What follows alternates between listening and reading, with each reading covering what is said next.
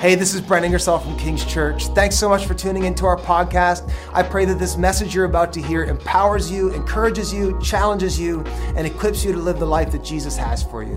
Thanks for tuning in. How many of you know you've been living long enough that everybody has a story to tell, correct? Everyone's got a story. In fact, just this past week, I was working out of a coffee house in Halifax near my house, and I walked in and I sat down next to this couple, and I started eavesdropping. Anybody else? Like, where are my brothers and sisters at, right? I'm a massive eavesdropper, and to confession, I'm not even subtle about it. Like, I think what I do is not eavesdropping. I think we're moving into the area of leering.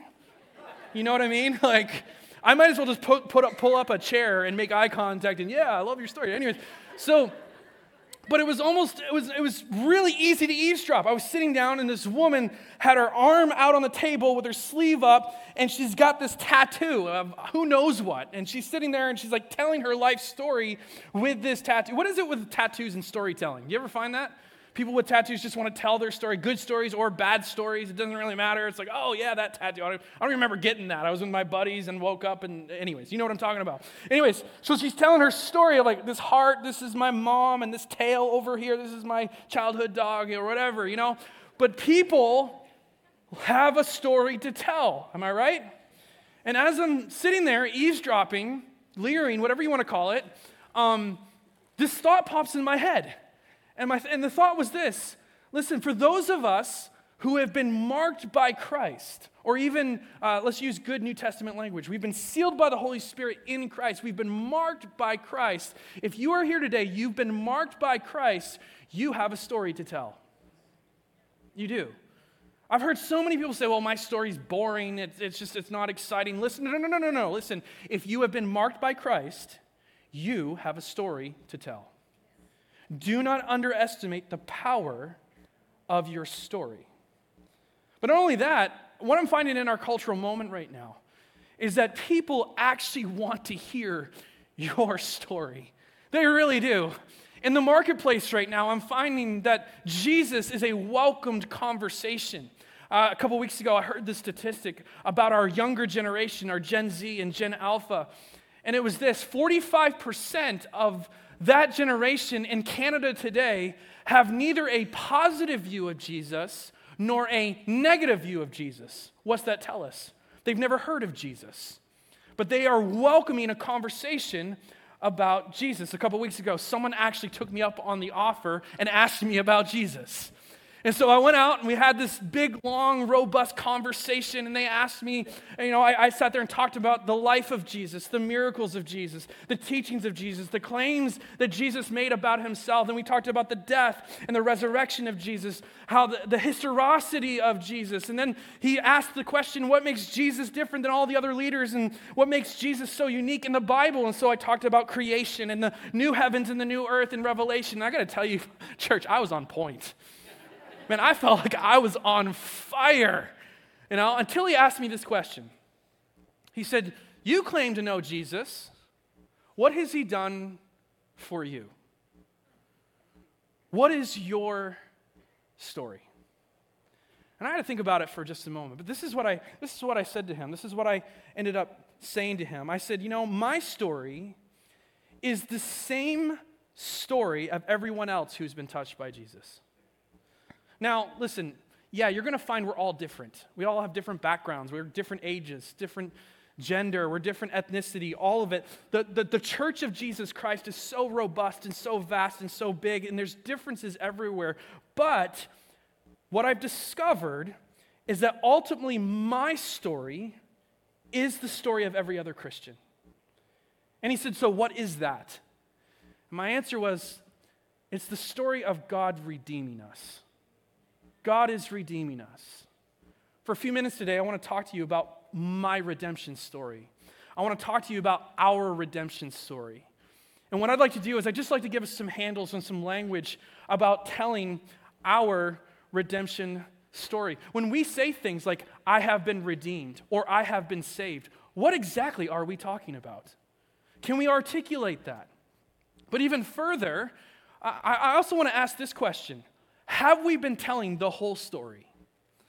And I would argue in the cultural moment that we're in the Western church is that we've gone maybe a whole generation and we've not actually been telling our whole redemption story. And so today I just want to give us some handles and some language to tell our story. But before we do, I want to ask this question.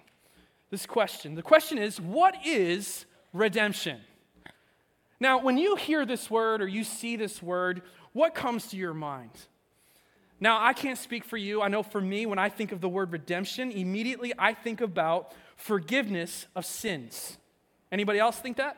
I think about the forgiveness of sins. Now, but what I want to do is I want to suggest to you today that when we talk about redemption, redemption is much bigger and much more robust than just the forgiveness of our sins. In fact, when you see the word redemption in the Bible and guys that are, the guys that are using redemption, the writers, Paul and Peter and Jesus, they're using this word redemption, they've actually taken it from the Roman Empire. There's Roman overtones with this word of redemption. And redemption in Jesus' day and in the New Testament was tied to this idea of slavery. And in the Roman Empire, at the time of the New Testament was written, there was something, historians tell us, there's something like 60 million slaves, people enslaved. Julius Caesar in the Roman Empire conquering one nation after another nation. And Caesar, he enslaved hundreds of thousands of people. For all you history nerds out there, when Caesar went and he kind of took over this place called Gaul, history tells us that he enslaved 500,000 men in one day.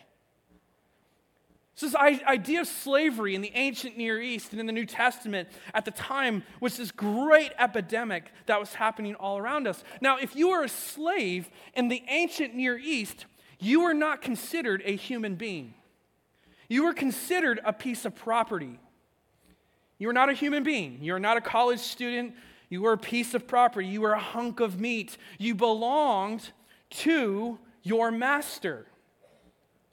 And a Roman master at the time enjoyed a lot of legal freedom that allowed him to do whatever he wanted to his slaves. It was a law, actually, at the time called the law of life and death, which meant that a master could do anything he wanted. He could beat his slave. He could torture his slave. He could do anything to his slave. In fact, I've been reading this book by a historian by the name of Tom Holland, a book called Dominion, and this book talks about the rise of Christianity from its earliest origins all the way to today. And Tom Holland gets into this conversation about the Roman Empire and this relationship between masters and slaves. And this is what he said. He said that masters used to let out their sexual tension on their slaves. Not their spouse or spouses. They would relieve their sexual tension on their slaves. In fact, sex in the Roman Empire was a sign of dominion and mastery over you. You weren't a human being. This was your life as a slave, unless you were redeemed. And redemption, as it relates to slavery, would be like this. Now, you're in bondage to slavery. You have been enslaved. You're a piece of property. You're not human. Somebody could come along out of mercy and grace, and they could redeem you. It was an actual legal act called manumission. And what they would do is they would come and they would actually buy you out of slavery. They would buy your freedom, and you would become a new person. You would become a new man. You would have a new title in society. You were no longer a slave. You were a freed man. Now, when Jesus and Paul are talking about redemption, what they are talking about is what God is doing in Christ Jesus. That Jesus has come to rescue you. That Jesus has come to redeem you. That Jesus has come to save us. Not from the bondage of a human master, but from the bondage of what? Sin and hell on earth. And so when Paul is writing this message to Rome, you got to understand the backdrop of slavery. And the language he uses here is all redemption type of language. Now, when he writes this letter to the Roman church, it was said that the city of Rome, about 1/3 to half of its population, was enslaved. Think about that. Hundreds of thousands of people were enslaved. Now, imagine for a moment that you're a slave and you show up to church and you walk in and there's this really weird, bizarre conglomerate of people. Because at the church in Rome, there were both masters and slaves attending the same church. Imagine the pastoral dysfunction, the pastoral work there. I mean, that's crazy. But it wasn't just masters and slaves. It was male and female. It was every ethnicity, every hierarchy, everybody in the empire squashed in this one room in this brand new idea called church. And you sit there, you're a slave, and you hear Paul start to write these words. Look at Romans chapter 8, starting in verse 18. Listen to what Paul says. For I consider that the sufferings of this present time are not worthy to be compared with the glory that is to be revealed to us. These sufferings, the suffering of being subhuman, the suffering of being treated like an animal, the suffering of having no money, no freedom, no privacy, no identity, all of this suffering that you feel and see and that you hear and touch, everything, all of it is nothing compared to the glory that will be revealed in you. Now you're sitting there as a slave and you're thinking to yourself, glory? Wait a second, isn't that for Rome? Isn't that for Caesar? I'm just a nobody. I'm a slave. But Paul is coming along and he's saying, no. This present suffering that you're experiencing is nothing compared to the glory that will be revealed in you. That is good news. Now let's keep reading. Let's look at what else he says. He says, for the eagerly awaiting creation waits for the revealing of the sons and daughters of God. For the creation was subjected to futility, not willingly, but because of him who subjected it, in hope that the creation itself will also be set free from its slavery to corruption into the freedom of the glory of the children of God. For we know that the whole creation groans and suffers the pains of childbirth together until now. Now, we don't have time to unpack all of this, but this is some loaded stuff. Like, I wish we could talk about this, but there is an interplay that happens within redemption, that our redemption is actually tied to the rest of creation's redemption. This is what Paul is getting into, but let's keep reading. Verse 23, he says this, and not only that, but also we ourselves, having the first fruits of the Spirit, even we ourselves groan within ourselves, waiting eagerly for our adoptions as sons and daughters. Help me out, church. What does it say? The redemption of our bodies. The redemption of our bodies. Now just imagine, you're sitting in church, you're a slave, and you hear somebody reading that you are going to be redeemed. And one day, glory is going to be revealed in you. But not only you, all of creation waits for you to be saved. All of every square inch of creation is waiting for you to be saved. Can you imagine sitting there and hearing redemption being spoken over you, pertaining to you as a follower of Jesus Christ? Isn't that great news? Isn't that incredible? Now, here's where I think we go astray when we talk about redemption. When we hear redemption, we think of one thing and one thing only. We think about forgiveness of sins. I think of Jesus dying on the cross to forgive me of my sins. Now, don't get me wrong. Forgiveness of sins is central, it's pivotal, it's important, and praise God that our sins have been forgiven in Christ Jesus. But I want to argue today from the Bible, even from Romans chapter 8, Paul is saying this, that when we think about redemption and this idea of redemption, it's so much bigger. That redemption is huge. That redemption is holistic. Meaning that when Jesus died for you and me, he did not die just to save our souls, but to save our minds, to save our hearts, to save our bodies even. But church, if I can just tell you about redemption today, it's bigger than that. It's to save our relationships to our spouse in a dysfunctional marriage. It's to save us with our dysfunctional relationship with our family tree, our father, our mother, whatever it is. It's to save us from ourselves and our own propensity to want to do evil. It's to save us from our own addictions. Amen? But if I can tell you about redemption, it's even bigger than that. Jesus came to save St. John. Jesus came to save New Brunswick. Jesus came to save Canada. Amen? But it's even bigger than that, church, because what Paul says and what he claims about redemption is that all of creation, the entire cosmos, are waiting to be redeemed, meaning the entire universe. That means every star, every planet, every moon, every galaxy, every particle, even every dimension, not just the things that we see in the material world, but even the immaterial world, in the supernatural realm. Everything that Genesis calls the heavens and the earth, all things will be redeemed in Christ Jesus.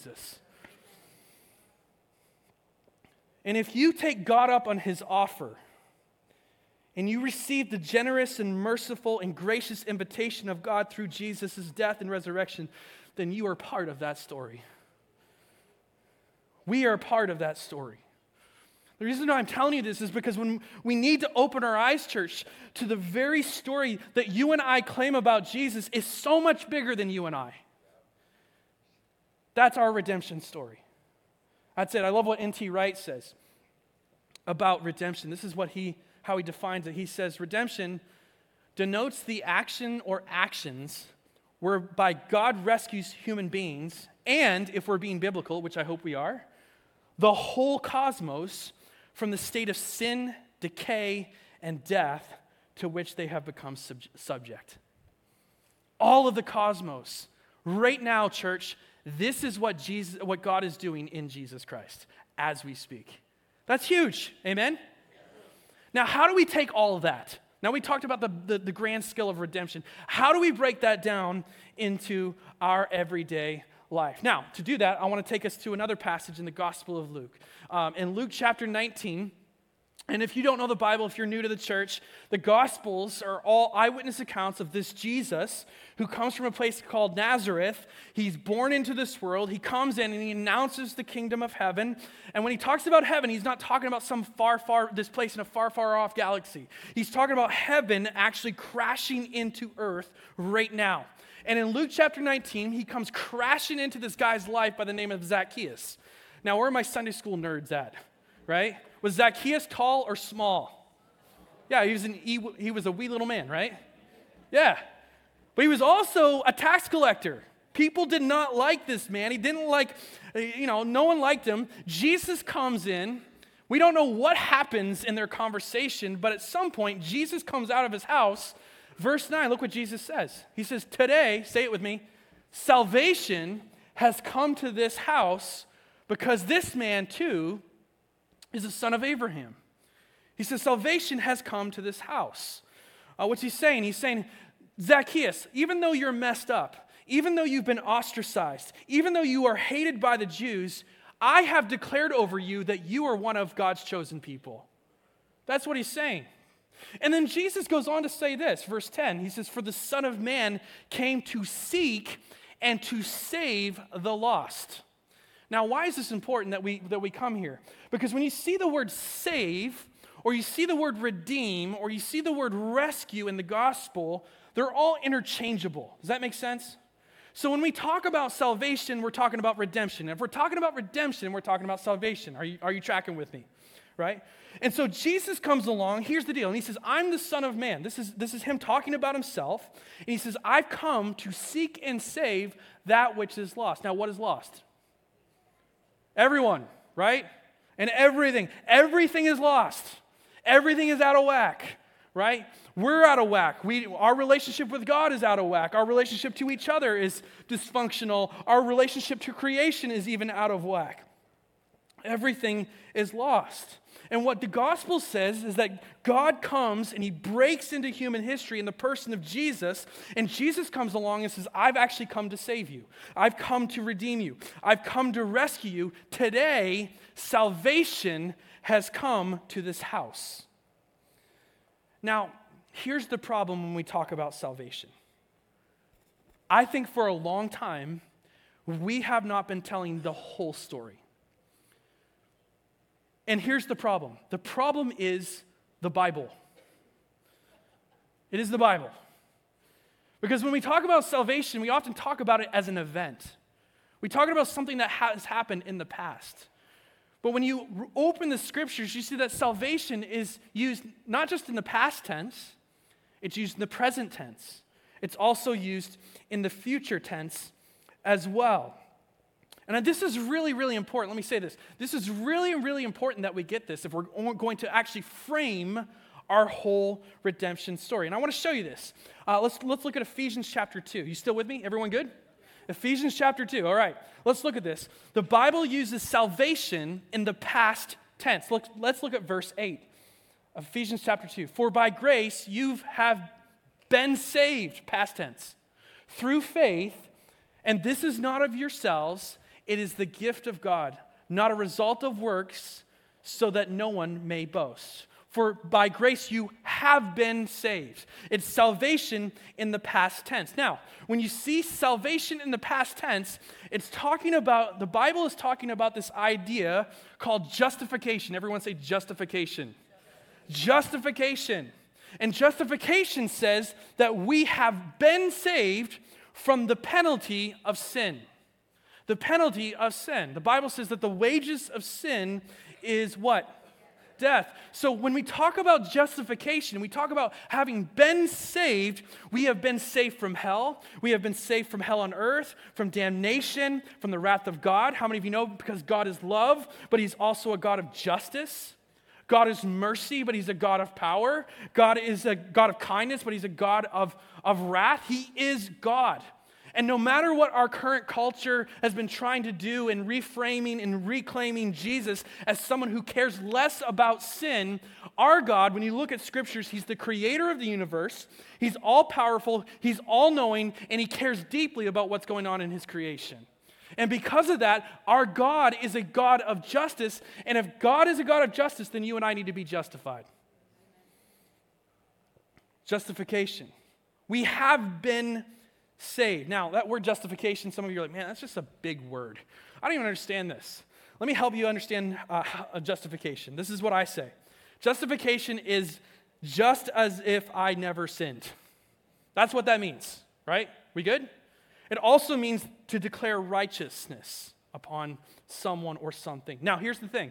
Justification is a moment. You can put an hour, you can put a timestamp on this justification. There is a moment when you repent of your sin, when you place your faith in Christ, when you believe that he is more than just a man, that he's more than just a Jewish philosopher, that he's more than just some moral teacher, but you believe he is the Son of God who came, who died, who rose again, and is coming again, and you put your faith and you trust Jesus Christ for your salvation. You trust that what happened in Christ on the cross, that he paid your price, that he's redeeming you and buying you back from slavery so that you won't be damned, so that you won't be condemned, so that God's wrath will not be poured out on you because his wrath, the Bible says, was poured out on Jesus. And because of that, you and I can be justified. We are declared righteous. Now, maybe you're here today and you've not been saved, past tense. The Bible would say you have not been justified. The Bible would say you have not been made right with God. The Bible would say that God's wrath is on you, and I wish I could say that hell was just made up in the modern mind as a figment of our imagination, but it is not. It is real. Jesus talked about it. Paul talked about it. John talked about it. And when you open the scriptures, every square inch of the Bible is pointing to a new heaven and a new earth and warning against a place called hell. It is. And if you're here today and you've never been saved, can I just say, you're not supposed to be an animal. Like God actually saved you to have, or God wants to save you and make you right with him so that you can live with him forever. Dear brothers and sisters, there's way more than 70 and 80 years here on earth. Way more. There will come a day when you will die and you will stand before God and you will care about one thing and one thing only. Am I or am I not justified? And how many of you are grateful? The good news that we've been hearing for 5 weeks. Let me say it again. Jesus came to save you. Jesus came to justify you. And those of you who have been saved, past tense, how many of you know, man, that brings so much peace to our hearts. Isn't it great to know that you can go to bed tonight knowing that you don't owe a single thing to God? That all of your debt has been paid, that you have been forgiven, that you have been given a new identity, that you are no longer a slave, but that you are a freed man or woman in Jesus Christ. Isn't that good news? Now, I would argue that for a long time, we've made justification the whole story. But I want to argue today, and I want to share this with you today, that justification is only the beginning of a long and beautiful, arduous process. That the Bible does talk about our salvation, our redemption in the past tense. We have been saved. But the Bible also continues to tell us that salvation happens in the present tense. Let me show you this. Paul is writing another letter to a church in Corinth, and this is what he says in 1 Corinthians chapter 1, verse 18. He says, "For the word of the cross is foolishness to those who are perishing, but to us who are," help me out, "being saved, it is the power of God." Do you see that? Being saved. Salvation in the present tense. Now, when we talk about being saved or the present tense of salvation, we are talking about an idea that we call sanctification. Everyone say sanctification. Sanctification. And sanctification is about being saved from the power of sin. See, justification is about been saved from the penalty of sin. Sanctification is about being saved from the power of sin, which means that Jesus died to do more than just forgive your sins. It means that Jesus died to change your life. It means that he came to change the way you live. How many of you know that Christianity is not about having the right belief system about God and doctrine of the Bible, and that's it? It is about having the right belief system, but it's also about living out that belief system and having Jesus change you from the core of who you are more into his image every single day. But here's the thing. Justification, that we said, was an event. It's a moment. But sanctification is a what? Process. It's a journey. Sanctification is a journey. Let me ask it this way. How many of you, when you became a follower of Jesus, you trusted Christ, and then you were zapped into perfection overnight? Anybody? How many of you trusted Jesus and you're still kind of messed up? Yeah. Welcome to the family. Listen, if your hand's not up right now, you're more messed up than the rest of us. You know? Sanctification is the ongoing process where God is reaching out of heaven by his Spirit in partnership with you and me so that we can be being saved, present tense. Amen? Now, Paul takes this even further. 1 Thessalonians chapter 4, look what he says. He says, "For this is the will of God, your sanctification." I've had so many people say, I don't know what God's will is for my life. Well, I'm going to tell you what it is right now. Your sanctification. That's what it is. The will of God for your life is to be sanctified. It is to be set apart. It is to live different. It's to think different. It is to act different. Listen, if you are claiming to follow Jesus, but your life continues to look like your neighbor or the coworker or wherever you are with someone else that doesn't have a relationship with God, then something is wrong with your faith. Something is actually wrong with your relationship to Jesus. Listen, we need to be saved, past tense.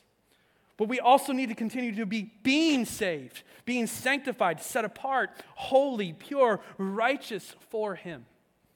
This is why Paul continues in this. He says, "For this is the will of God, your sanctification, that is, that you abstain from sexual immorality." What's he getting at here? What he's saying here is, let me give you an example of what it means to look different, to be holy and all that. Well, let's use sexual immorality as one area out of many different things he could have chosen, but he uses sexual immorality. Now, let me say something, and I'm going to say some hard truth. Can I do that? Listen, if you're here today and you claim you've been saved, but you're still here and you're sleeping with your boyfriend and girlfriend, you're not being saved. Like if you're a guy and you continue to go home and you go to your room and you get off of work and you open up your computer and you download whatever and do whatever, you're not being saved. If you're a woman and you continue to dress the way you do so that you can, get an eye to turn to you at the gym or whatever, and you're acting the way you're acting to get the attention of men, whatever it is, you are not being saved. Listen, maybe you've been saved, past tense. You've been justified. You're going to stand before God someday and he's like, yes, paid in full, there it is. But you're not being saved. You're still a wreck.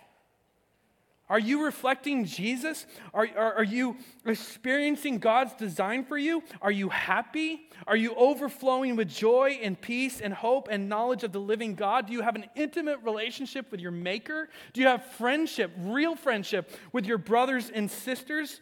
Why this is important, church, and why I'm driving this home is that our gospel doesn't just have the power to save us, it has the power to transform us.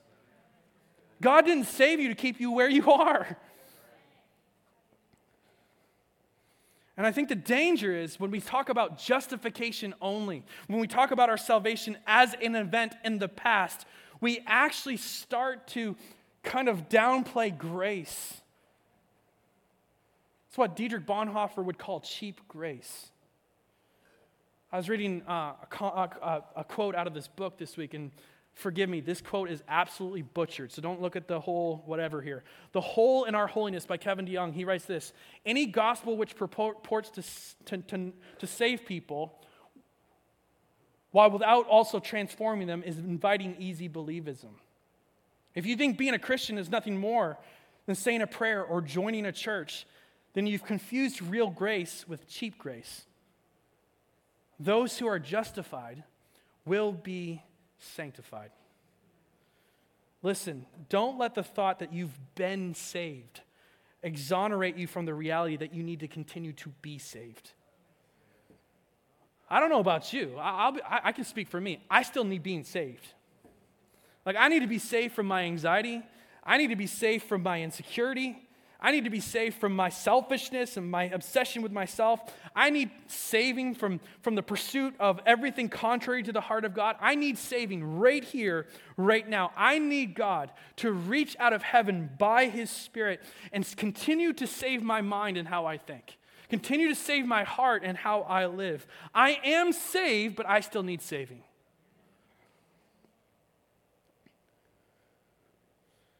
So, how many of you know, though, that sanctification's hard? Transformation is difficult. I was talking with some friends of mine. I meet every Friday with some guys in Halifax, and we were talking about this whole idea of sanctification and this whole idea of just going through like the pain of it, how transformation has been so difficult. It feels like discipline, doesn't it? Somewhere in the Bible it says that God disciplines the one He loves, right? Here's the thing I've come to know about this process of sanctification. Being sanctified has brought me more of awareness of the love of God in my life. It's an incredible thing. God is gracious and merciful in the process of sanctification, in being saved. I've never experienced more the love of God in my life. We all good? We got one more to go. We got to keep in mind here the scope of our salvation. That A, we've been justified. We've been saved.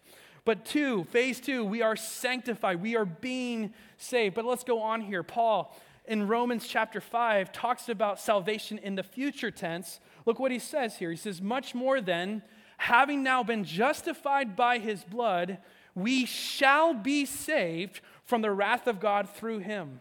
For if while we were enemies, we were reconciled to God through the death of His Son, much more, having been reconciled, help me out, church, we shall be saved by His life. Shall be saved by His life in the future tense. Now, when salvation is being talked about in the future tense, we are talking about an idea called glorification. Say glorification. And glorification is about being saved, or we shall be saved, future tense, from the presence of sin. If justification is about being saved from the penalty of sin, sanctification is about being saved from the power of sin, how many of you are grateful to know there's coming a day that we shall be saved from the presence of sin? Amen? How many of you are tired? Tired of overcoming, tired of fighting, tired of struggling, tired of overcoming depression and anxiety and fear and temptation, listen, there is coming a day when you shall be saved. When God is going to reach down from heaven and save you.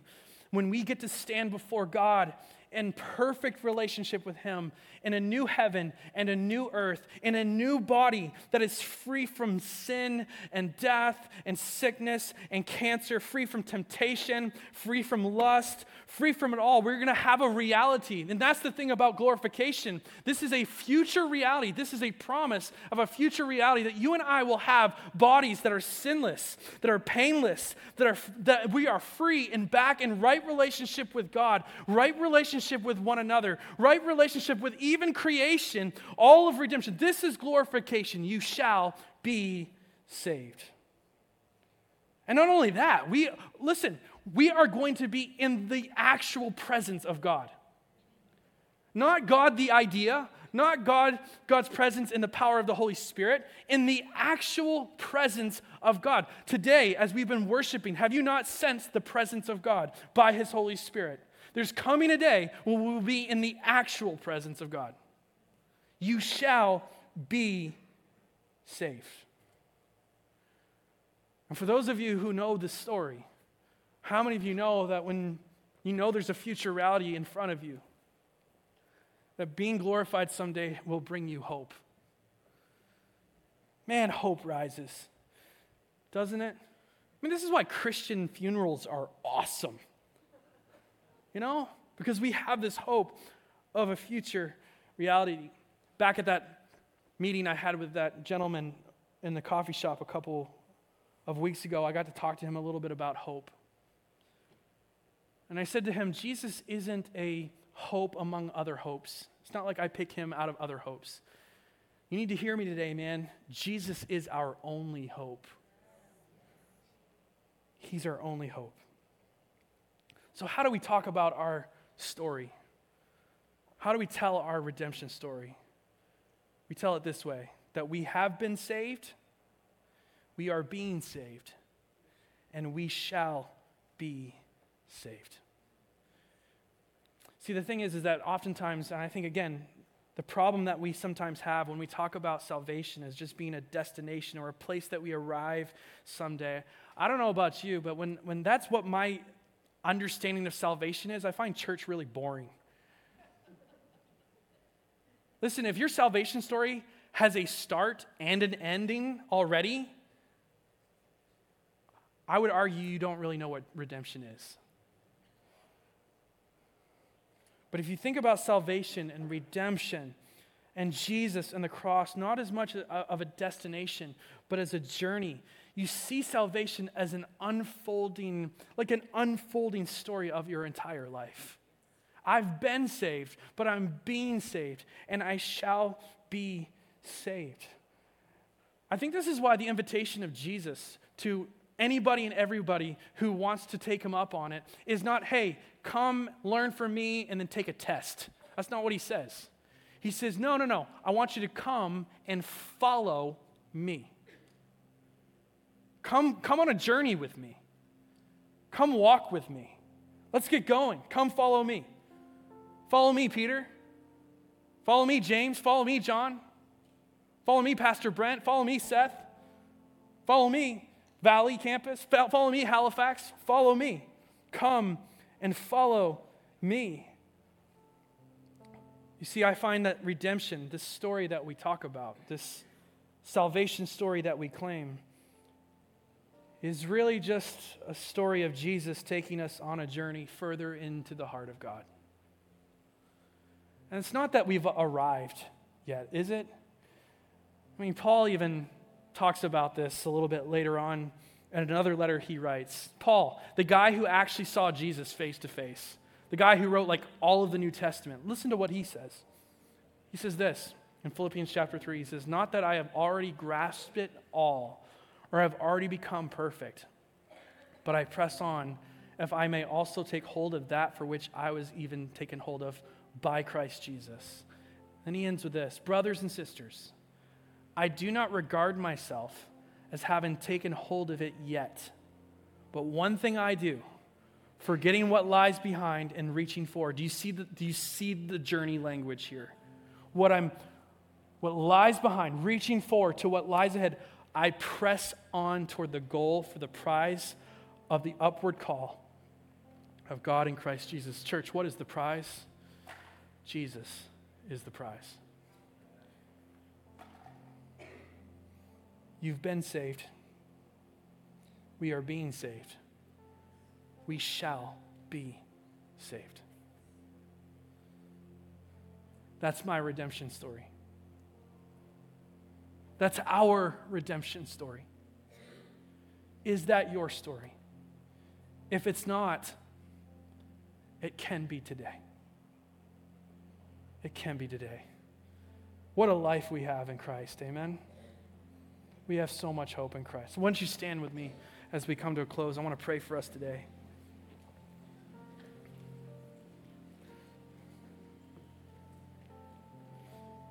Father, I thank you that today as we unpack this grand narrative, the story of redemption, that this was on your heart from the beginning. And it wasn't just for me and my little sin off in this corner of the world, but the redemption story is so much bigger than me. That all of creation, all of the cosmos, all that has been infected by sin and death, you are redeeming all things. And the fact, God, that you would redeem me, that you would come and you would save me, you would save me from the penalty of sin, that I would not have to experience damnation and hell and all that entails, God, but also not only that you wouldn't just leave me there to just save me and just not let me change and transform, but we have the work of sanctification, the process of sanctification, that the will that you have for my life is my sanctification. Thank you, Jesus, that you didn't leave me where I am, but you're transforming me day by day more into the image of God. And thank you that in the days that get weary and tired, that we have a future hope, a future reality, where we are free from the presence of sin once and for all, and totally in your presence. Thank you that redemption story can be ours in Christ Jesus. So today, for those maybe that are here and you've never been saved, I just pray that you would hear the invitation of Jesus today when he says simply, come, follow me. Let's go on a journey. Let's go on a journey. And when you start that journey, what you'll find is there's more. We find ourselves asking, what's next, God? What's next? What's after this? What's after that? God, I pray for those today. I pray for the one who's been struggling. Maybe there's addiction. Maybe there is a sin that just will not let go of itself. We have the promise that we haven't just been saved, we are being saved in Christ Jesus. And for those of us, Lord, that maybe are grieving for a long time, there's a hope coming where you wipe away every tear from every eye. Every pain in our bones and our body will be gone. And we thank you for the redemption, God, of our souls. Thank you for the redemption that goes so much bigger than me. And so, Lord, we step into that redemption story today. And we thank you, God, that you are with us. We thank you that you are the prize. You are the prize. And we love you today. And we bless you in Jesus' name. And all of God's people said, amen. Amen.